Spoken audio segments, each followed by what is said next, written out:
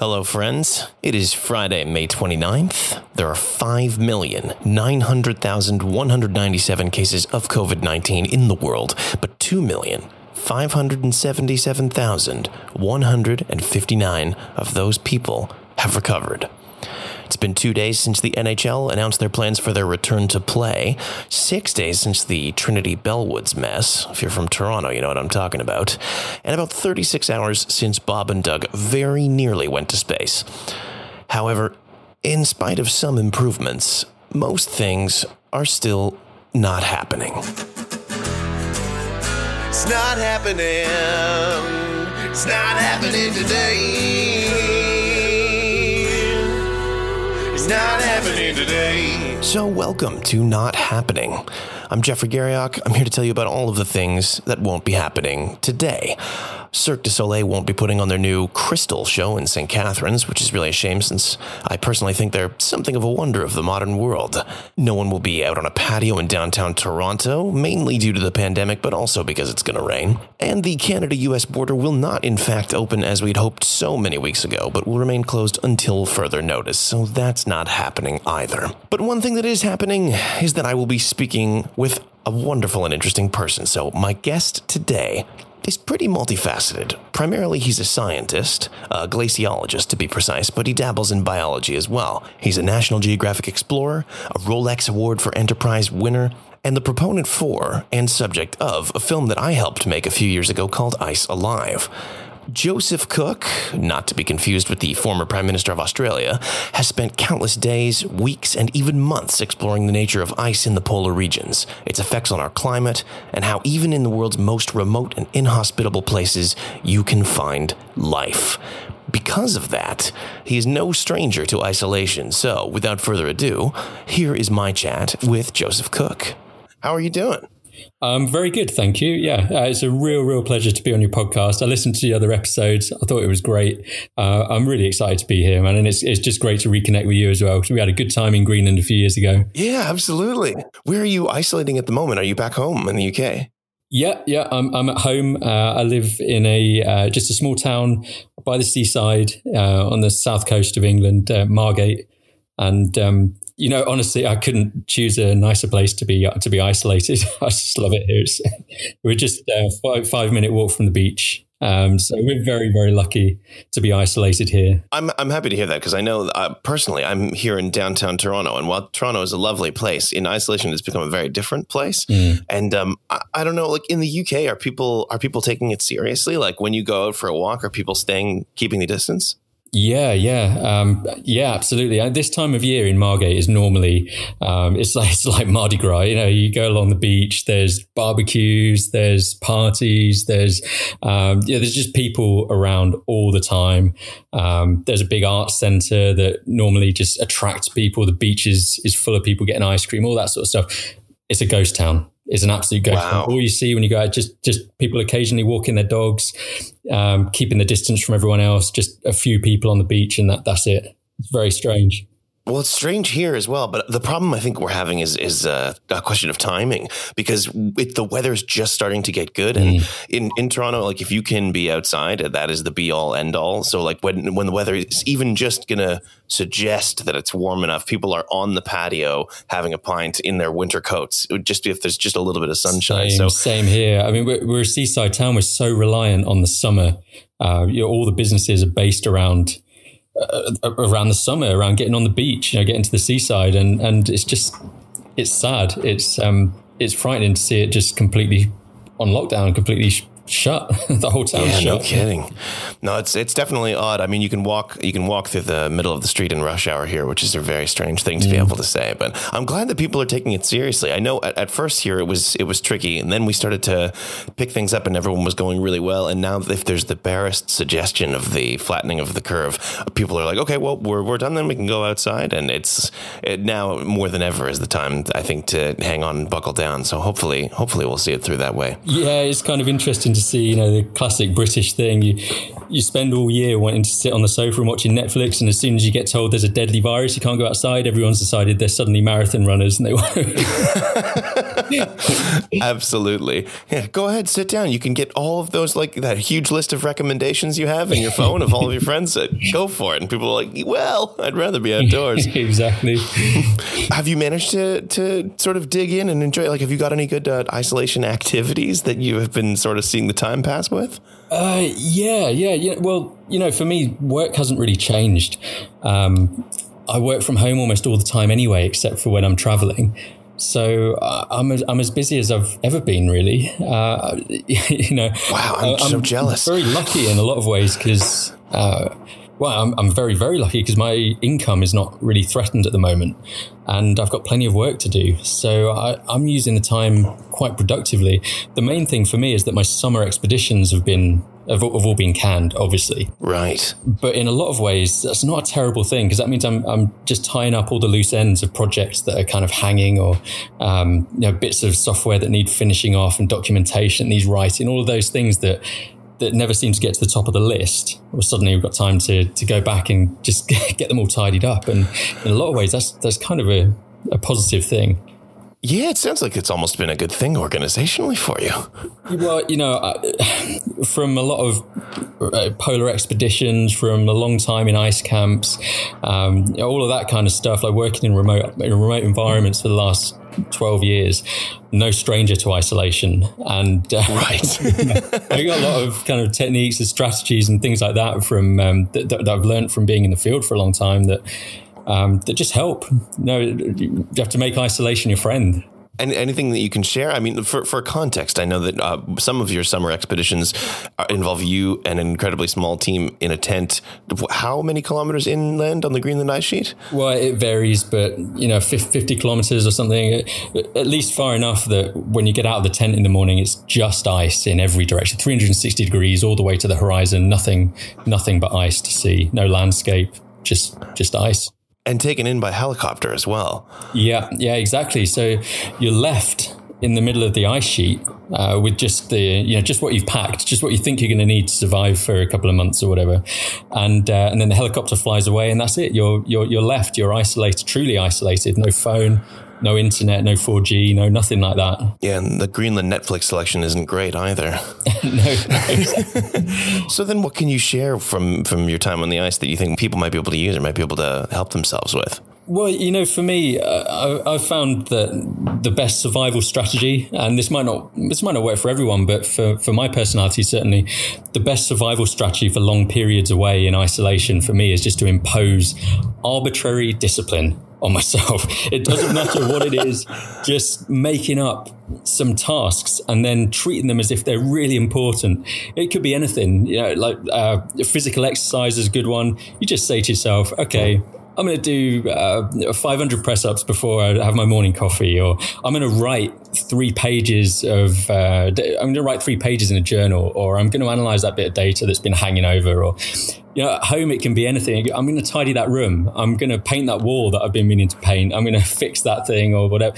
Just arbitrary tasks. But the important thing is that when you finish the day, you have a feeling of accomplishment. And, right. After a little while, those things build up. They become habits instead of things that you have to force yourself to do. And then by the end of the period of isolation, if those habits stack up, you've improved your life. You've improved yourself. And you've turned that period of isolation from something that was a challenge, that was something uncomfortable, into being something valuable. You've extracted value from it. You've made it something beneficial. I mean, so much of this, I think, is going to be us reframing the way we look at it, because the words self-isolation and quarantine get thrown around, particularly in the news, but even as a joke between people. And I think even when it's meant lightheartedly, when you use those words over and over again, you start to view your situation as, I am isolated, I'm quarantined, and this is what I have. But I think my life generally is very unstructured because I'm traveling for most of it, and I'm very rarely traveling to the same place twice. So I'll be in one place here for 2 weeks, then I'm away elsewhere for 4 days. So I've never had something like a routine, and being at home every day has allowed me to create a couple of routines. Like, I'm cooking almost all of my meals, and the first thing I do when I wake up is I wash the dishes from the previous night. So I'm getting that done first thing in the morning, and it's something that when you have a huge meal and you have a huge sink full of dishes, it's not always a thrilling thing to go and visit that. But now it's automated. You know, like you said, like it's become a habit. I wake up, I go to the sink, I don't think about it. I'm doing dishes before I do anything else in my day. Yeah, exactly. And you add a few of those things up, and they make a big difference. It's interesting. I think that there is a lot of positivity to be taken away from this if you frame it up right. I think so. I mean, it's obviously it's a terrible situation that the world's in.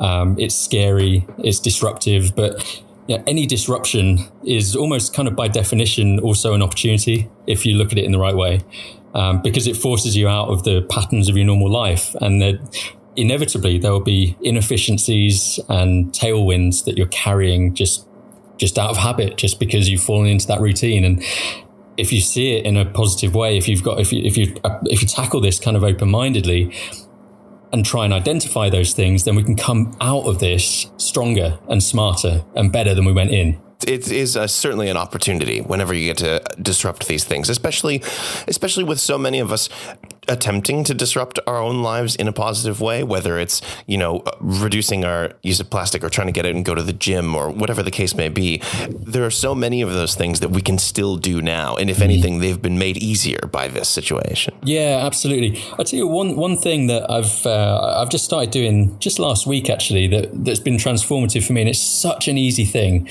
And it seems so benign, so pointless, but it's made such a difference to my day is morning pages.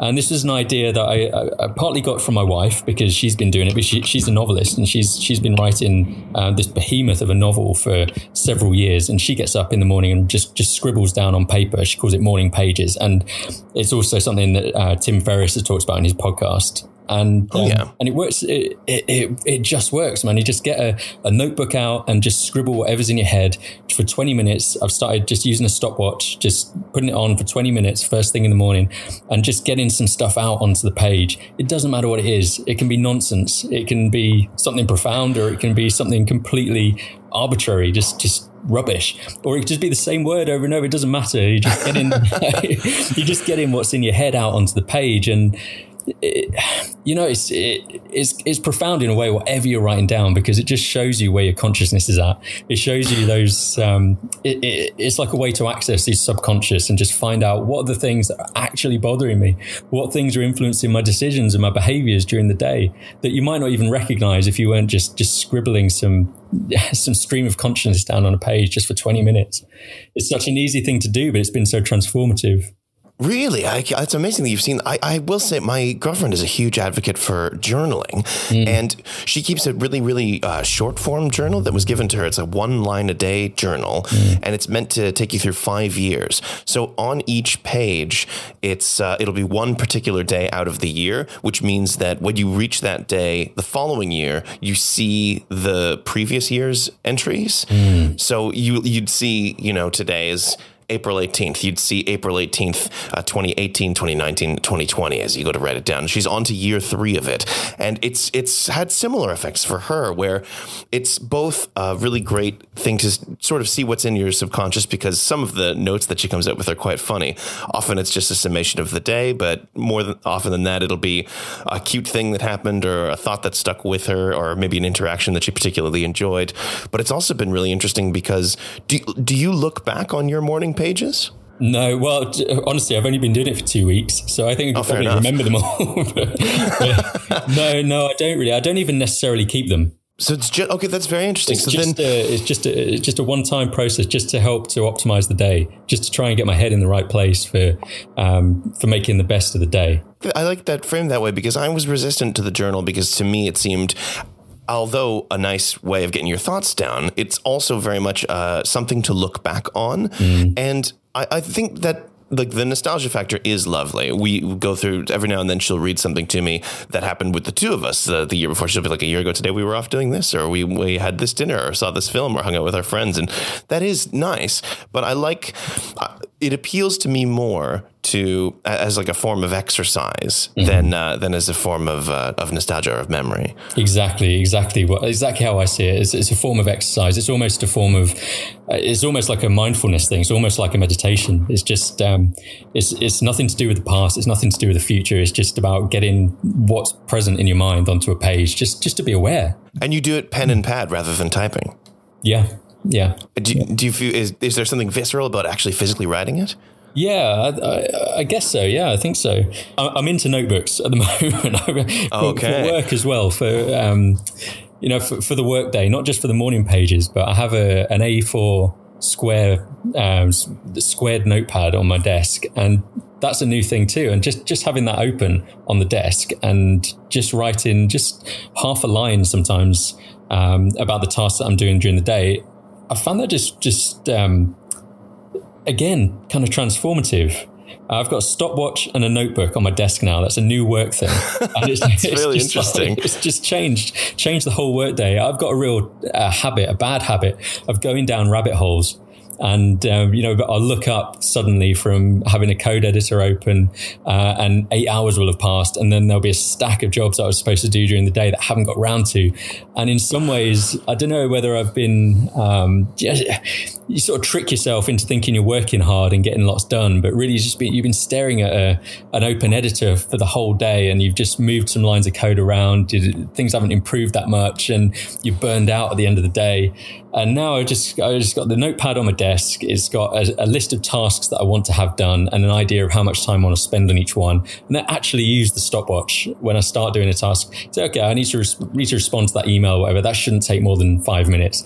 Actually set a 5-minute stopwatch. And then by the end of that, it's done. It's getting sent or it's getting binned, one or the other. I think that's a really good strategy because I'm the same as you. I end up in a rabbit hole very, very easily. I open a window to get something. Okay, I need to send this file to this person, and you see something else, and you're like, oh, I need to deal with that. I had notes that I was going to deal with, and then you go to find your notes, and you're like, oh, but also I've written down that I need to do X, Y, and Z, and then you've done 1/10 of 400 things rather than one thing. Yeah, exactly. You were mentioning earlier this is sort of a strange time and a bit of a trying time, but it's an opportunity, and it's not just an opportunity for us, but I wanted to ask you if it's sort of an opportunity for the planet as well. I know that a lot of people have come out to say that in terms of climate change and in terms of climate science, the Earth's not been like this in quite some time. And there's a lot of really interesting examples of what the reduced travel patterns we've been having have had. There are cities in India that can see the Himalayas that haven't seen the Himalayas in 80 years. And things like that. Like, do you think it's an opportunity for us to look at some of those things as well? It's a very, very interesting question. And I don't think I have a simple answer, but there are definitely upsides, right? There's definitely opportunities here. One is clearer skies. And that means not only is that just nice, but it improves satellite remote sensing, optical remote sensing. So we can see the planet better from space. That's good for getting better data. Right. Yeah. So that's cool in itself. There's other upsides, lower emissions. Of course, that's good. Demonstration of the fact that we can live in a low carbon way. Shifting mindsets away from driving everywhere, flying everywhere, using things like Zoom or Teams or whatever to have virtual meetings instead of flying around to have in-person meetings. Maybe some of those behavioral shifts might stick. I don't know, I hope, but I'm not quite as optimistic as I might be. I can see downside as well. Right. There's going to be gaps in the data. That's a big one. I mentioned earlier that my expeditions have all been cancelled for the year. Well, that's not just me.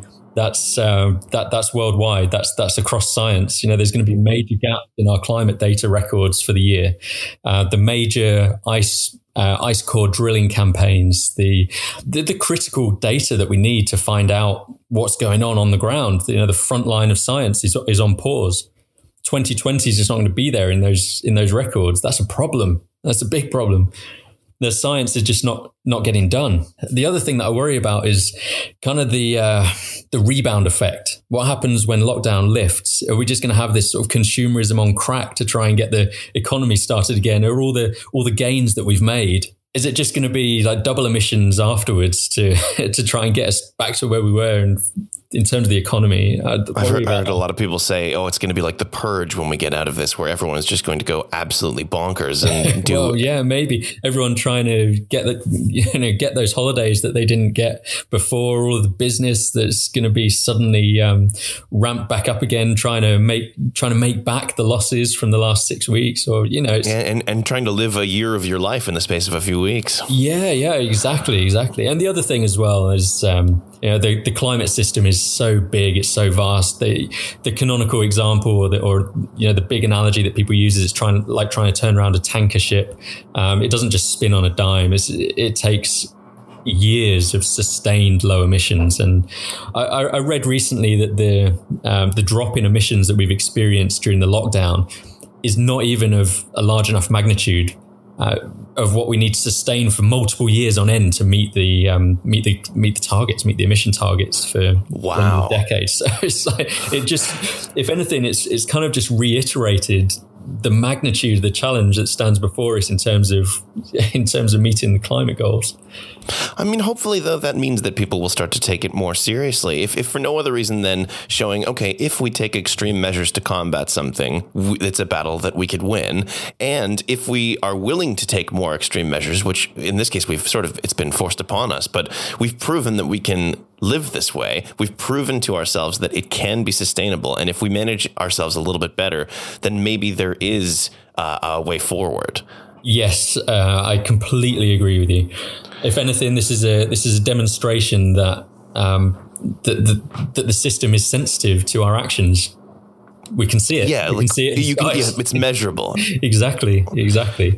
That said, there's a lot of warming already baked into the system from emissions that we've released in the past. So we won't really see the benefit for a few years. Right. There's just a lot of complexity, and I think you've hit the nail on the head in the major benefit from this period of low emissions is probably the demonstration of the fact that our actions have consequences that you can see in the response to the climate system. Yeah, and I think when it's something profound enough, like some of these photos that I saw, I wish I could remember the name of the town, but it's a town in the north of India, I believe in Uttarakhand, where they can see the Himalayas. Imagine if you opened the window of your house in Margate and suddenly you could see the Himalayas and you didn't know that they were close. You know what I mean? They're hundreds of kilometers away. It wasn't something people in this town thought about, and suddenly it's a part of their lives. That would be a huge change.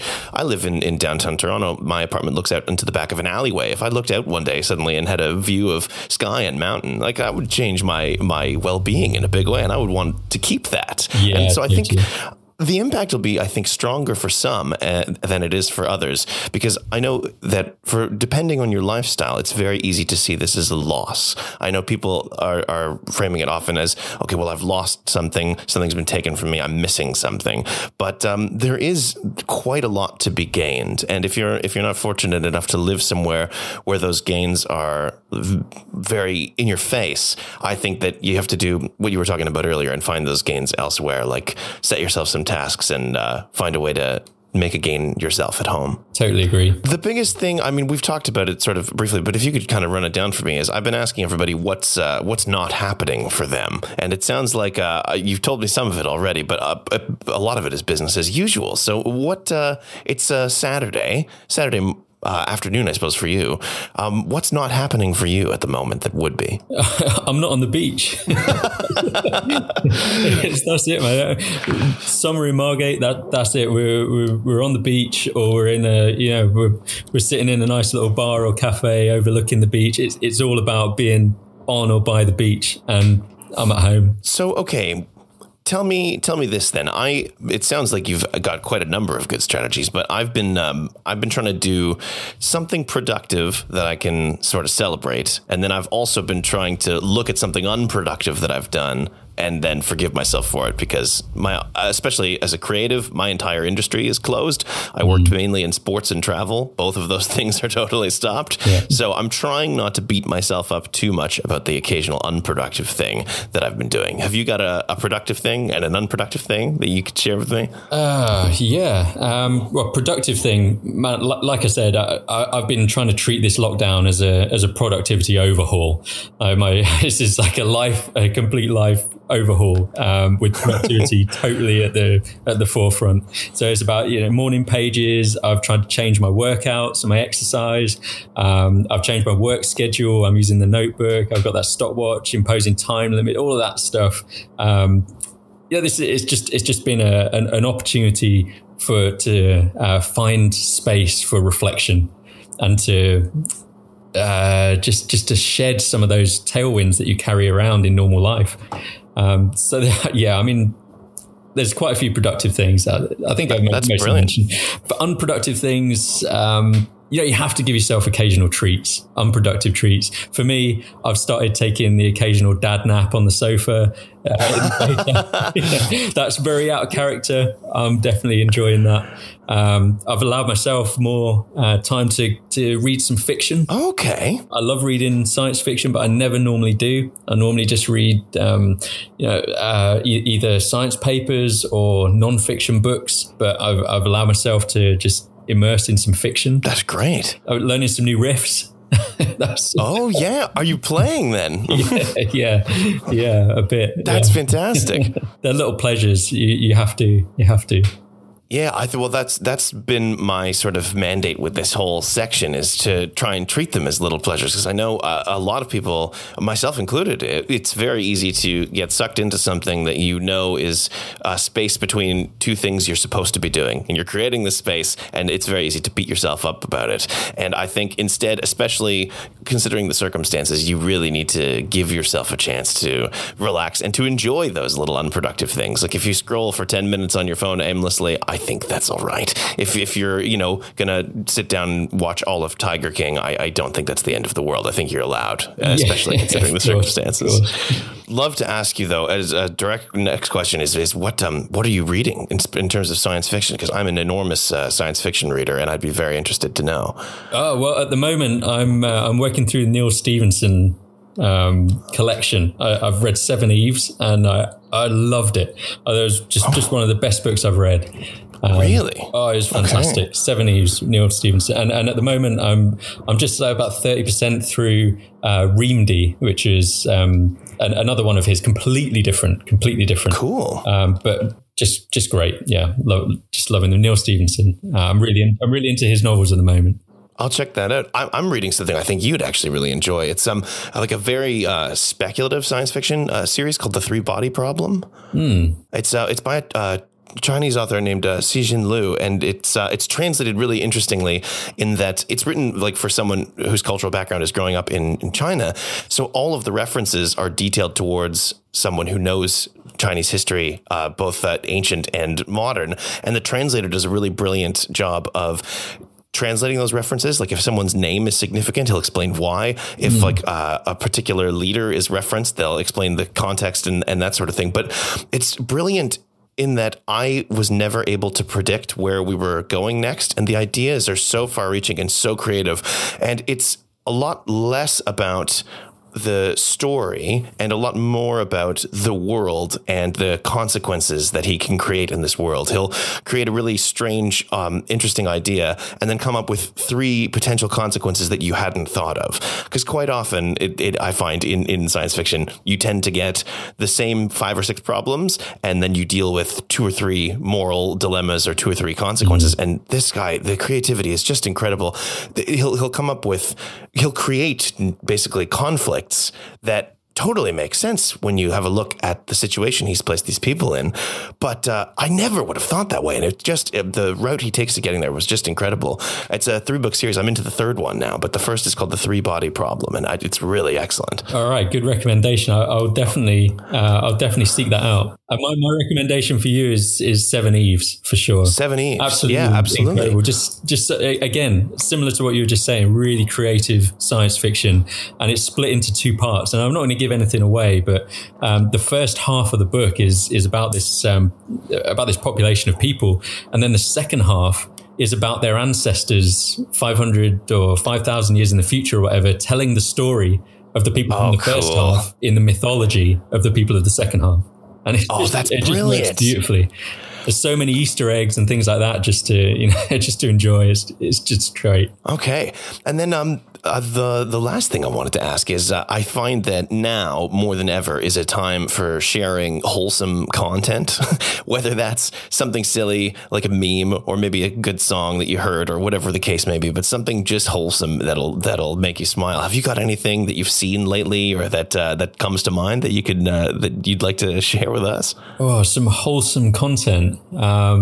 Blimey, right? Okay. I don't know. I know I'm really late to the party here, but I've got suddenly really into podcasts. Okay. And until about 3 months ago, I'd never listened to one. Oh, wow. And then suddenly someone just downloaded a podcast app onto my phone. And I think I've listened to about like 3 solid weeks of content, just gorging on it. And, hey, now's the time. Yeah, absolutely. It's just a whole world that I didn't know existed. And I suddenly just like completely immersed in it. But I've just discovered Radiolab. And brilliant! The AI podcast by Lex Friedman and the Adventure podcast and Tim Ferriss podcast, and I'm just soaking it up. I just can't get enough at the moment. That's great. Yeah, I think it's fairly wholesome stuff. It's self-improvement. It's adventure in the loosest, most broad sense. Absolutely. It's good for the sake of having something good. Yeah, exactly. It's ideas. If you can't explore physically, you can explore mentally and introspectively. Absolutely. And then just before I let you go, mostly for my self-interest, but especially since you've just said explore, I know that you've just come back recently from a trip to Antarctica, which is a place that's very close to me. I've been fortunate enough to be there a few times, and I wanted to talk about a little bit about your experience because it's a very strange place, and it only becomes stranger, I think, once you go. But I followed your journey fairly closely on Instagram as much as I could, and I feel like we even got to go to some of the same places. But can you tell me a bit about what your experience was like? A very opposite experience to the expeditions that you usually take? Yeah, of course. Well, this was actually, it was the first time that I'd worked in the Southern Hemisphere. Everything else I've done over the last 15 years has been in Greenland or Iceland or Svalbard. And I went down to Antarctica knowing roughly what it was going. I'd seen pictures, I'd talked to people and what have you, but in reality, completely unprepared for what it was going to be like. It was just, it was a different world. It was like being just on another planet. It was completely different. And I just remember standing, because I was mostly based on Livingston Island, which is one of the smaller islands in the South Shetlands, just off the Antarctic Peninsula. And I remember having this feeling of just the scale, the overwhelming scale, the incredible amount of ice just all around to the horizon in every direction. But then seeing a map and realizing that all the ice that I'd seen so far was just a speck of sand on the edge of this enormous continent that just goes on forever. And it just incomprehensibly large.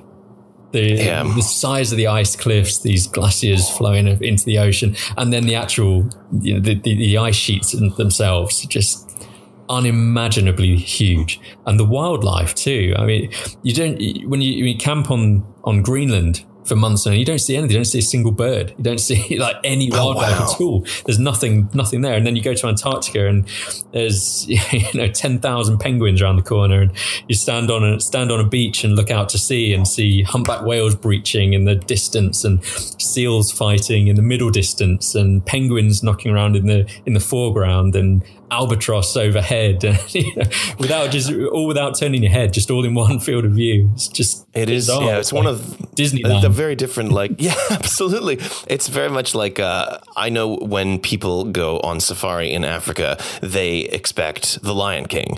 But when you go to Antarctica, you do very much get, every nature documentary that you've ever seen. It is teeming, and you can't move for some of the wildlife. It's unbelievable. Yeah. And just such amazing wildlife as well. Yeah, very strange things. Like, did you see leopard seals? Yeah, and the elephant seals. They are one of the strangest animals. Enormous and so placid. Right. I think that's the other thing about it, is that nothing is really afraid of you. So you have a very different experience that you have virtually anywhere else in the world. Yeah. And the penguins, and they're just fantastic. They're a riot. The way they just sort of flurry around like they're doing some kind of important business. Like you almost expect to see them rushing past with a little briefcase and a tie on. Yes, checking their watch to make sure they're not late for a penguin meeting. I was particularly invested in your journey just because I do really love that place, but I was also really interested to hear because I know how much time you've spent in the Arctic and how similar but also radically different it is. I feel like a lot of people kind of group those two places very close together. The polar regions are sort of one thing in a lot of minds. They certainly were in mine before I was fortunate to be able to visit. And it's not until you see that contrast that you see how radically different those worlds really are. Absolutely. And in terms of their response to climate change too, in a lot of ways. Obviously, Antarctica is a lot of ice on land, and the Arctic is a lot of ice over ocean. And the atmospheric circulation, oceanic circulation around each one is drastically different. And in a lot of ways, it makes the Arctic a lot more sensitive. And although it was an incredible experience to go to Antarctica, I'm pleased that I've spent more time in the Arctic because it's kind of like the bellwether for what could happen as the planet warms. We've got a big problem if the Antarctic starts acting like the Arctic. It's a little more stable and a little larger, and because of its landmass, changes happen slower, I imagine. Yeah, right. Yeah, it's interesting too because I know that it's easier to penetrate further into the Arctic just because of the nature of it being ice surrounded by water. You can get further north than you can south easily. Yeah, well, exactly. I can be in a camp on the Greenland ice sheet in 2 days. 3 days maybe after leaving my house, but it was 5 days just on a boat, having left Argentina to get right to the nearest point of Antarctica. It was almost a week and a half traveling just to get to get into the vicinity of any ice. No kidding. Yeah, no, remote doesn't even begin to describe it. Well, that's brilliant. I'm really keen to hear that you enjoyed it, and I'm also keen to hear that you feel your time is being well spent in terms of having spent more of it in the Arctic. Because if that's where you need to be, I have faith that you'll be finding things out for us as we move through this strange and unusual time. I hope so. I hope so too. Well, Joe, thank you so much for doing this and having a chat. I've really enjoyed it, and I hope you have. It's been an absolute pleasure, Jeff. Thank you so much for having me on. Oh, no, anytime. I will be digging through to try and find a notebook so I can be doing my morning pages tomorrow. Excellent. Well, cheers. Thanks very much. All right, mate. Thank you very much. That was Joseph Cook. You can check him out on Twitter at @ToThePoles. That's TO the Poles, all one word, or on Instagram at the same handle. I'm Jeffrey Garriock, and this was Not Happening.